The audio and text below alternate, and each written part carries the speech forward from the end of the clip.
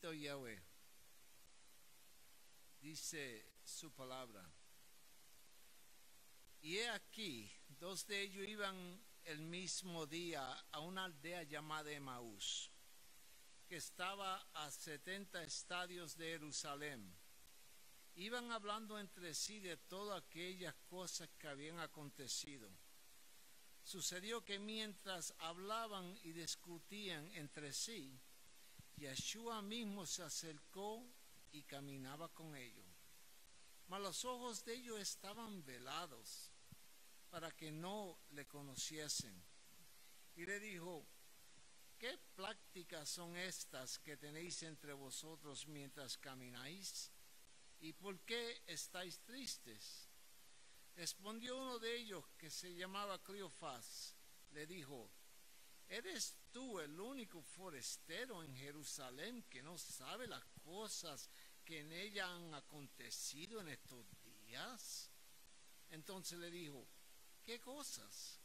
Y ellos le dijeron: de Yeshua Nazareno, que fue varón profeta, poderoso en obra y en palabras delante de Yahweh y de todo el pueblo, y cómo le entregaron los principales sacerdotes y nuestros gobernantes y a sentencia de muerte en un madero.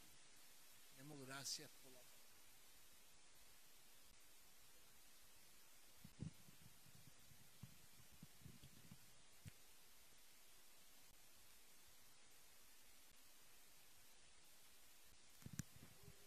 Bendito Yahweh.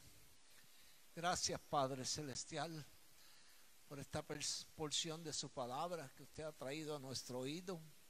Espero, Padre, que este vaso suyo sea usted el que lo use, que no sean mis palabras, pero sino la suya, para la edificación de este pueblo, Padre eterno, que cada vida, usted conoce dónde está la necesidad y cuál es el deseo de nuestros corazones, y esperamos que por medio de esta porción de su palabra, usted tenga una lección especial para cada una de nuestras vidas. Bendígala y prospérela siempre. Por su Hijo Yeshua se lo pedimos y le damos gracias. Amén. Bendito Yahweh, el poderoso, me los bendiga en esta noche en una manera especial.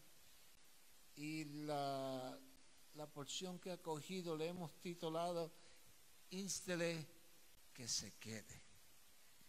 Y en medio a veces de las crisis que nosotros pasamos, en medio de nuestras vidas, en medio de los desalientos y de los desánimos, a veces parece que el Padre Celestial en muchos casos se acerca a nosotros porque sabe que estamos en un momento de nuestra vida donde necesitamos de su ayuda.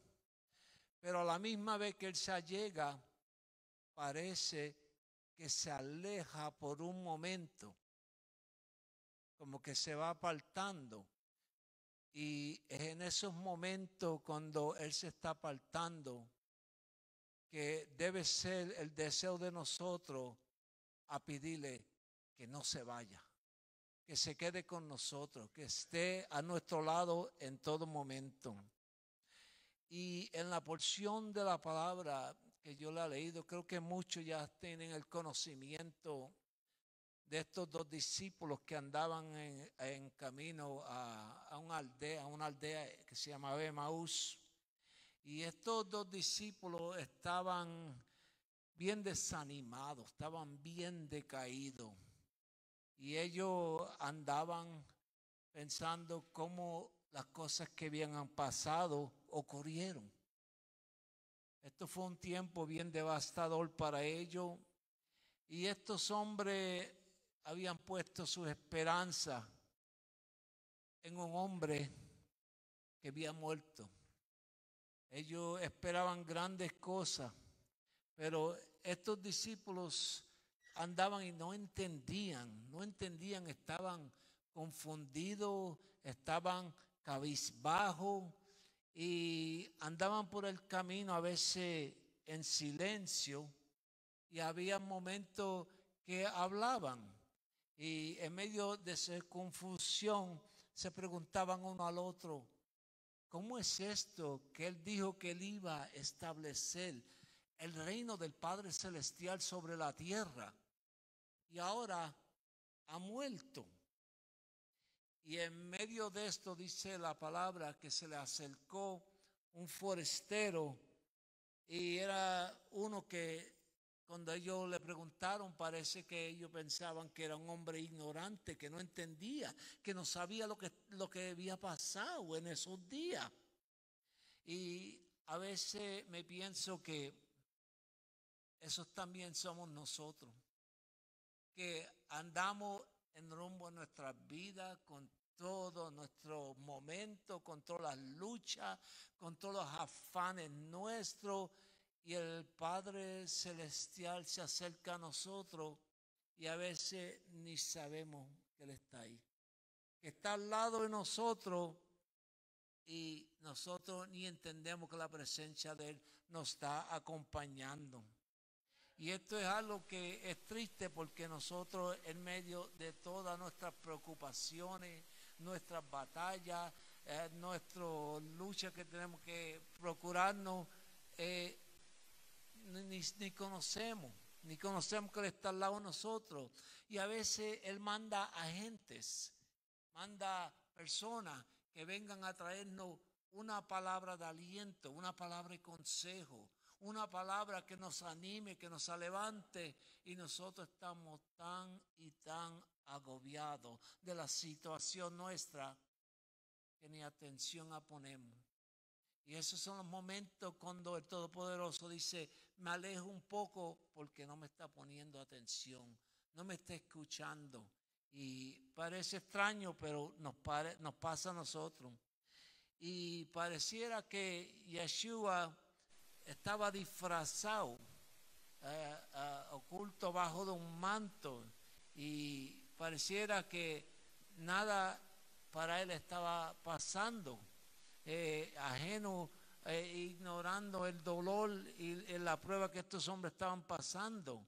Pero estas situaciones vinieron a aquellos hombres, y por esto quiero que esta noche miremos esta parte de que yo creo que podemos sacarle algo para nuestras vidas si nos pasan estos momentos cuando nosotros también caemos.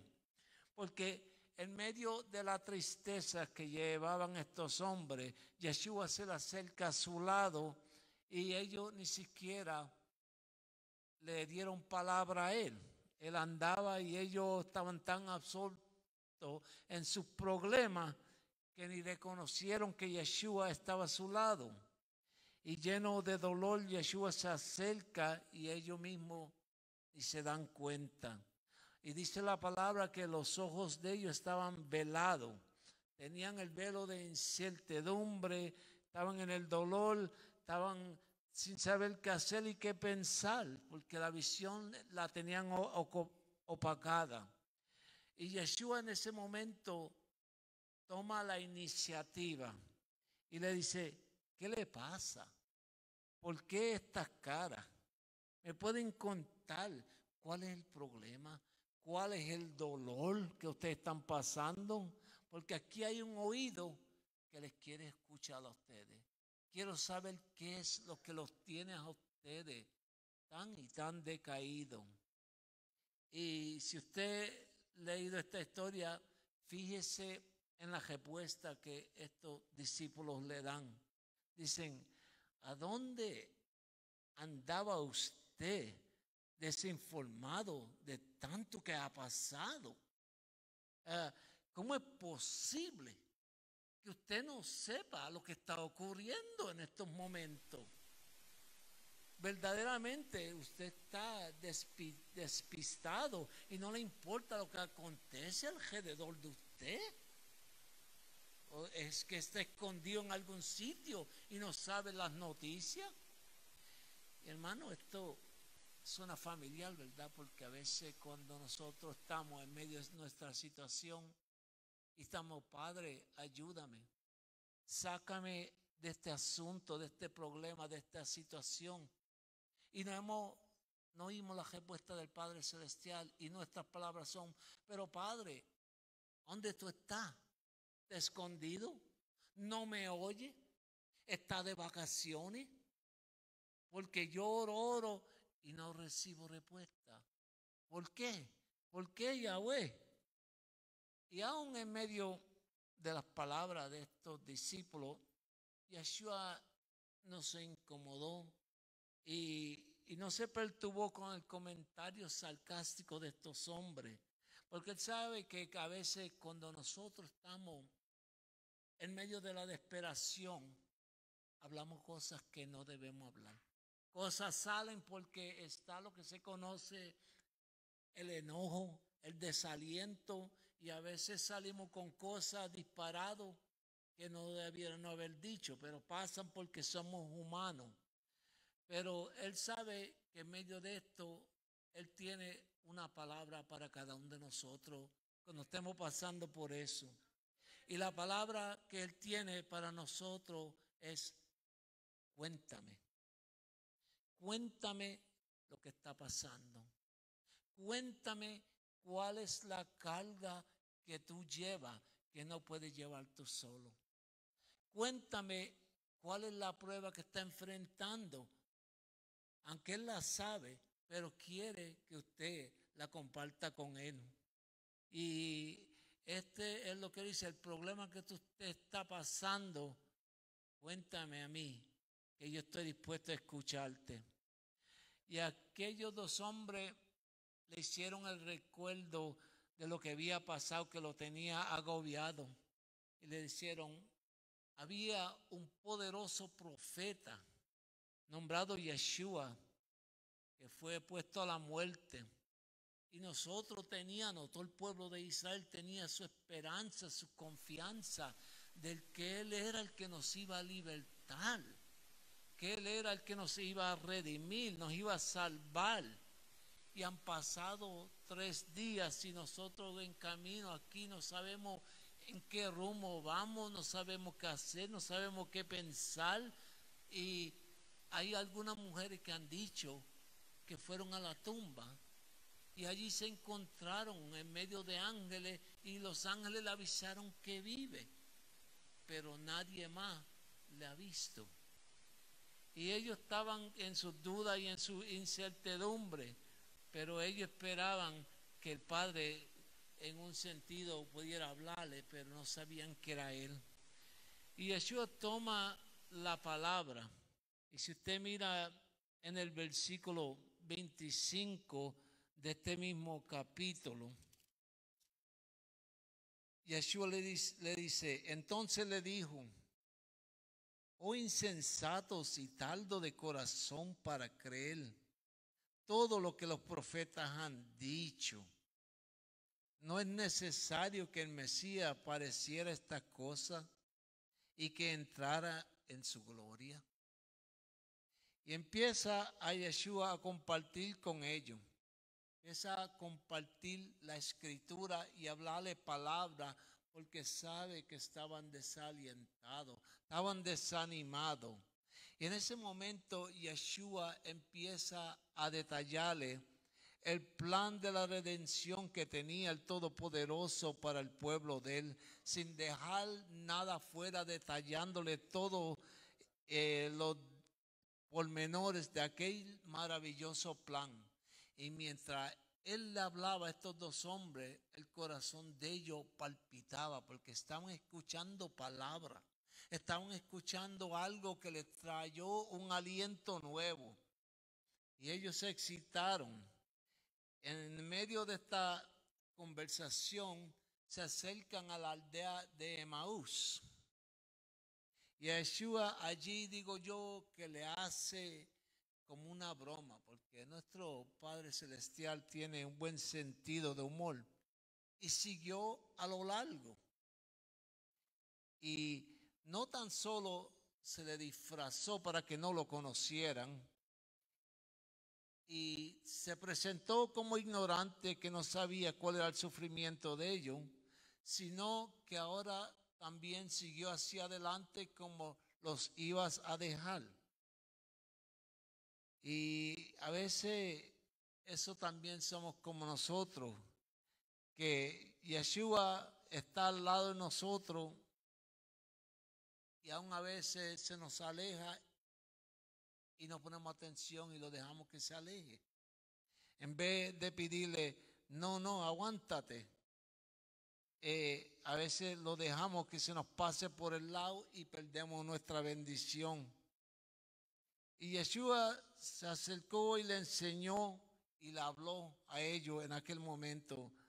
Y ellos, viendo lo que se iban, no hicieron nada en aquel momento, en aquel instante, porque no sabían lo que estaba pasando. Estaban todavía con los ojos velados, como dice la palabra. Y ellos habían oído la palabra que él habló y estaban en excitación. Y Yeshua los miraba de lejos y decía, ¿me irán a dejar ir? ¿Dejarán perder esta oportunidad para tener comunión conmigo? ¿Para tener la intimidad con mi presencia alrededor de ellos? Y él se pensaba de una distancia, pero ellos se acercan a él, porque el Mesías en aquel momento no quería alejarse de ellos, porque si usted mira el versículo 28, dicen que llegaron a la aldea a donde iba y él hizo como que iba más lejos. Y esa frase no es que él se quería apartar de ellos, sino que él quería que ellos le pidieran que se quedase con él. Y él se pensaba, ¿me van a dejar ir? ¿Qué es lo que le pasa? Que esta es la oportunidad y el momento, porque el Mesías viene y toca la puerta. Y si le abrimos la puerta, él entra y cena con nosotros. Pero si no le pedimos que venga, él tampoco se allega. Se van a perder la bendición. Y en realidad creo que ellos no se dieron cuenta, pero el Mesías quería estar con ellos. Y él decía, pero vamos muchachos, ¿verdaderamente van a dejar que yo me le escape con lo que ya yo le he dado? Le he hablado palabras.